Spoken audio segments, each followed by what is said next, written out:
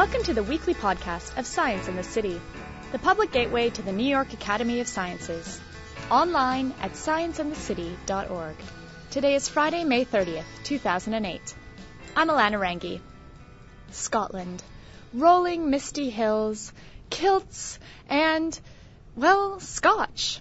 Simon Brooking is truly an expert of this golden spirit. The master ambassador for Laphroaig and Ardmore whiskies, he knows the science and the art behind making his country's national drink. Brooking spoke at Science in the City's Science of Scotch event this month. In this week's podcast, you'll hear from Brookings what it takes to make a nice smoky Scotch, and get a taste for Scotland and its islands as well. When you're done listening, check out a multimedia slideshow of the Science of Scotch event to learn some tasting tricks. Go online to the podcast page of scienceinthecity.org.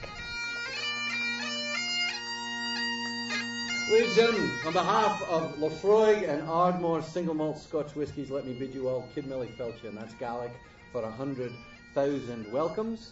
My name is Simon Brooking. I am the Master Ambassador for Laphroaig and Ardmore single malt Scotches. Our mission is to spread world peace through whiskey, one drop at a time, and we are here tonight for a wee taste of the Highlands and the Islands of Scotland, and to talk about the science of Scotch as well as the science of drinking Scotch. Originally it was the Irish monks during the time of the alchemists that discovered the science of distillation. Barley itself would naturally ferment in the field. So they found that when they boiled it, that it would produce this liquid which would create this ethereal effect that brought them closer to their gods. And so that's why spirits in its original context has religious origins. Take the high road and I'll take the low road, and I'll be in Scotland afore ye. For me and my true love will never meet again on the bonny, bonny banks of Loch Lomond. So we want to take you over to Scotland and give you a taste in many different ways of the Uisce Beha, what we call the water of life. So we can take you there by song. The science of distillation is actually pretty easy. It's pretty simple. It was the farmers who, by using copper pot stills, they were able to distill a fermented barley, and it created this high alcohol yield, which quite honestly during the 14th and 15th centuries up through the 18th and 19th centuries, Scotland is a very hard place to live. It's a very hard scrabble life, and so to have an alcohol which was at that time a cure-all, it was good for what ails you, it was a tonic. They weren't exactly sure what exactly it was doing, but the folks back then knew that it made them feel better from colds, from any kind of ailments, and when poured on a wound, it would actually help clean out the wound. It was a good antiseptic because of the alcohol. The soul of the spirit is the barley. Farmers would have extra grain at the end of the season. It was more profitable, more economical for them to make a whiskey out of this rather than to store it and lose it to the mold and the mildew of the cold, damp winter months. It also gave them another commodity to sell at market, and it gave them that nice whiskey to keep them warm during that time. But you can't get it out of its current form. You need to coax it out of it. The way we're going to do that is by adding water. The process of making whiskey is by adding water and removing water, and adding water and removing water. It is much easier to add the water than it is to remove the water, so keep that in mind. That barley, what you need to do is you need to soak it. 3 basic ingredients for distilling Scotch: barley, water, yeast. What you need to do is soak the barley. From the enzymes you get from the barley, you're able to extract starches which you then convert to sugar, then convert to alcohol in distillation. Very simple, there's nothing else added to it. Water's the big part. You soak the barley, that starts the germination process. The barley starts to grow, and by the end of the week, you've got the consistency of sprouts. Now, if we let it grow any longer, it'll start growing to a plant, and that won't do us any good for making the whiskey. So we need to stop the barley from growing. So we need a fuel source, a heat, to dry that barley. That fuel source is peat. So what we do is we have malt kilns, and they're like a smokehouse, and from down below you light peat fires, and the peat from the different regions of Scotland will give you different flavours because of the flora of the region. The peat from the island of Islay has got a lot of seaweed in it. Peat is an organic material that's been compressed over hundreds of thousands of years, so it's high carbon. And then what we'll do is dig that up in the spring. We'll use bricks of it, let it dry and cure, and by the fall it's dried and cured enough to be able to use to heat your homes, to cook with, and to dry the barley. I'm going to have Mr. John Campbell, distillery manager at Laphroaig, just show you a little bit about cutting the peat. The essence of that smoke is the peat, and that's what we're talking about with the Highlands as well as the island So, the peat in Islay differs very much from the peat in mainland Scotland, because as you see there's no trees in Islay, so the peat here is based on the seaweed, the decayed vegetation and the lichens in the ground, unlike mainland Scotland where it's based on old wooded forests. So this gives us a very different smoke flavoured profile in our malted barley. So you see the desolate island of Islay there where we make the whiskey. You can see why we drink as much whiskey as we do. But here's a cut of peat just to show you. What we're going to do is we're going to dig down 9 inches and put that aside, because you can see we've got root vegetation that's still growing, green vegetation. We're going to put that aside because we're going to put that back on top of where we dig out. And then we're going to dig down another 18 inches and throw that up onto the bank. You work in teams. One guy digging, the other guy stacking. You notice the further down you get, it starts to get darker. If we were to let this sit around for another 500,000 years, it would become coal. It's that top layer. Peat is the organic material. It's all the grass and plants and moss that live and die and decompose and become compressed over hundreds of thousands of years. We have the distinction of having the longest railway on the island of Islay. We also have the distinction of having the shortest railway on Islay, because we have the only rail line on the island of Islay. And it only is to get the peat from the warehouse across to our malt kilns. From down below, we're lighting these peat fires, and it's coming up through the floor. So for 15 hours, we're going to dry that barley, eventually getting it down to a 2% moisture content. And as the smoke from the fire is drying the barley, it takes on some of that flavour.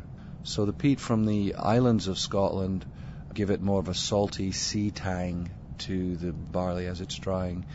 The peat from the highlands, the floor of the region is more heather, and so you get more of the honey notes to the as it dries over those peat fires. It's a lighter, sweeter style peat smoke. We then will ensilate the barley for 3 weeks and let it go dormant.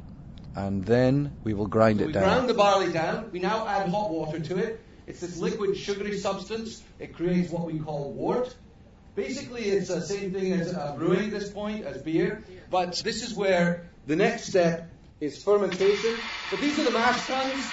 You'll see it coming up here. This is known as a lauter tun. It's going to turn, it's basically like an oatmeal. We add the liquid, 12.5 tons of the water, and then we draw off the liquid. Spent grain at the end of the process is sold off as a high-protein cattle feed to local farmers. I should mention that we are very ecologically minded when it comes to distilling at the distilleries themselves. The spent grain at the end of the process of the mashing is sold off as a high-protein cattle feed to local farmers. And actually, what we call spent lees, which is what's left of the distillation that we can't use, is piped out into the bay, and there's a lot of protein in that. It's great for the fish. We're actually using the excess heat that we have from the distillation is used to help air dry the barley after it's been dried over the peat fires. At one of the distilleries on the island of Islay where Laphroaig is made, they're actually using their excess heat from their distillery to heat the local swimming pool. The wort goes into the next step of the process, which is fermentation. Yeast is added, fermentation begins. Now, we get up to around 5 to 8% alcohol at this point. And this is where the difference between beer and whiskey begins on our next 2 steps.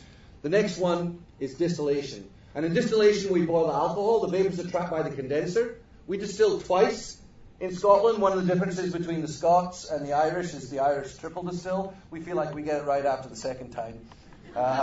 In distillation, we send it off to 2 stills. You have what's known as the wash still, and then you have your spirit still. So it's a 2-step distillation process. In the wash still, we're going to boil the alcohol. The vapors are trapped by the condenser. We distill twice in Scotland. As you distill more, you're stripping away flavors. One of the reasons we distill twice is because we want to retain some of those flavors. The first step, the wash still, if I were to compare it between boiling milk and water, those are really the 2 steps of the distillation process. And in fact, in the first step of the distillation, the stills that we have what we call sight glasses, about 12 feet up the still in the copper, set into the copper, because when you first heat this new spirit, it's going to boil and froth a lot like milk. So we'll heat from down below. It is steam heat. We're going to heat it very quickly at first, and it'll boil up, and you'll get the froth at that sight glass, and then the stillman knows now it's time to turn it down. This will distill it up to 25% alcohol by volume. At this point, there's still some nasty byproducts, some acetones and acetates, which if you're not very careful back in the day, if you made a bad batch of whiskey, you ran the risk of going blind from drinking it. It's where the term blind drunk comes from. We need to distill it a second time, so we go from the 25% alcohol in the wash stills and we send it on to our spirit still. And our spirit still, you get 3 parts of the distillation run. The first part of the run, you have what's known as the head, the heart, and the tails. And the first part is known as the head, also known as the foreshots. Far too strong, higher than a 70% alcohol by volume. And that's too much for us for aging the barrel. It's too hot. It doesn't age very well. So that gets sent back to be redistilled. Then, as the spirit is running, when it gets down to about 70% alcohol, the liquid will literally turn from cloudy to clear, and we're moving into what we call the heart of the run. We'll continue running that distillation till we get down to around 63% alcohol. Now, this is being diverted through the spirit safe, which will go into the spirit receiver to be aging. This is the perfect center cut. It's running through the spirit safe where the distillman is watching with hydrometers as well as through smell and through sound. It's not only done just by sight. In fact, a lot of the distillmen really rely on all the senses when it comes to the distillation. You can tell when you get to that sweetness of the heart of the run that is the perfect percentage for aging. And then you'll get a little fainty. There'll be yeast notes in it, and that's the faints, which is the tails of the run, and that's no good for aging as well. So that gets sent on to be redistilled, and then we'll draw everything out of that. As it's distilling, it's reacting with the copper. Copper is a beautiful reactive element. It draws a lot of these unwanted impurities off, but it also adds some flavor to it as well. We have scientists who analyze what exactly is happening between this new spirit and the copper. We're not exactly quite sure. One of the biggest contributing factors to the style and flavor in a spirit whiskies are the size and shape of the stills. The smaller squat stills will give you a heavier, oilier body to the spirit, whereas the taller stills will give you a lighter, sweeter style spirit. Also, the angle of the line neck will also impact the spirit as well. You're looking for this constant dialogue with the copper. The more that it reacts with it, the more it's drawing off, but also adding flavor. We've just finished the distillation. That's 63 to 70% alcohol, the heart of the run, technically the British plain spirit. It's a pretty hot young raw spirit, so we need to soften it and round it out. And so what we'll do is we'll put it into a barrel, minimum of 3 years. Historically, prior to Prohibition, most of the barrels that were used were Spanish Oloroso sherry casks, because there was a lot of sherry that was coming into the market. But, 19th century, 18th century, the barrel was just merely a conveyance, really, to get the spirit from the stills and the hills to market. People were drinking it right away. It was a very, subsistence, hard scrabble life. People didn't want to sit around waiting for this whiskey to age. They needed it right away. It would be brought to market, sold, and consumed right away. But what they found in the 20th century, aging is more of a 20th century phenomenon, is that when they put these whiskeys in the barrel, it softened it, it rounded out, it mellowed it. It gave it all these other layers. The sherry casks, what you get from Spanish sherry casks, you get more the influence of the grape. There's a dry sweetness. The barrels would come over empty, but you could extract 3 to 5 liters of what was originally in the barrel from the wood. Some of the whiskey men would make the barrel sweat so they could get either sherry out or bourbon out of it. A little extra on the side there. But that's what's also going to react with the new spirit as it goes into the barrel. We put the barrels in, we leave them there, we put them in what we call dunnage warehouses, which are earthen warehouses. We'll rack them 3 high. We don't rack too high in Scotland because you get too much of a temperature change between the bottom and the top. I know in America they can rack them 10, 12 high, but the spirits between the bottom and the top are going to be so different. We don't want that. We want to maintain the climate in Scotland, average temperature 52 degrees, perfect for aging whiskey over a longer period of time. Compared to America, where you got hotter summers and colder winters, the barrels will expand and contract at a much faster rate. So 3 years minimum, but let's say we'll use a barrel and age a whiskey for 15 years, Lafroig 15 year, for example. After those 15 years, we'll empty the barrels, and then we do what's known as dechar, rechar. During the charring process, the natural sugars are caramelized. So that's where you get all the caramel flavor from the spirit. The spirit goes into the barrel clear. The color comes from the aging in the barrels. So you'll notice the whiskies that have been aged in the Spanish Oloroso sherry casks tend to be a little bit darker. The bourbon barrels, we'll put them in. You vanilla caramel notes from the bourbon. Spanish Oloroso sherry cask get more of a dry sweetness, the influence of the grape from the sherry itself. Most whiskies, unless it says no caramel coloring, no chill filtration, most whiskies, caramel coloring has been added to give it consistency of color. There's no effect on the flavor whatsoever on that.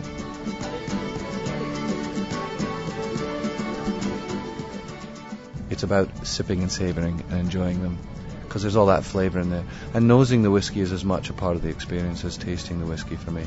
You take a little bit more time. You know, it takes 15 years to make that whiskey. I ask that you take more than 15 seconds to enjoy it.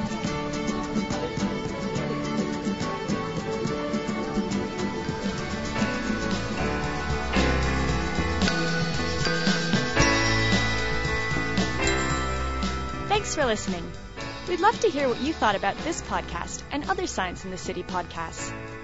Email your comments to scienceandthecity@nyas.org. Leave a voicemail at 212-298-8654. Or send your feedback snail mail to Science in the City Podcasts, care of the New York Academy of Sciences, 7 World Trade Center, 250 Greenwich Street on the 40th floor, New York, New York, 10007. To find out more about the intersection of science and culture in New York City, visit our website at scienceandthecity.org. See you next week.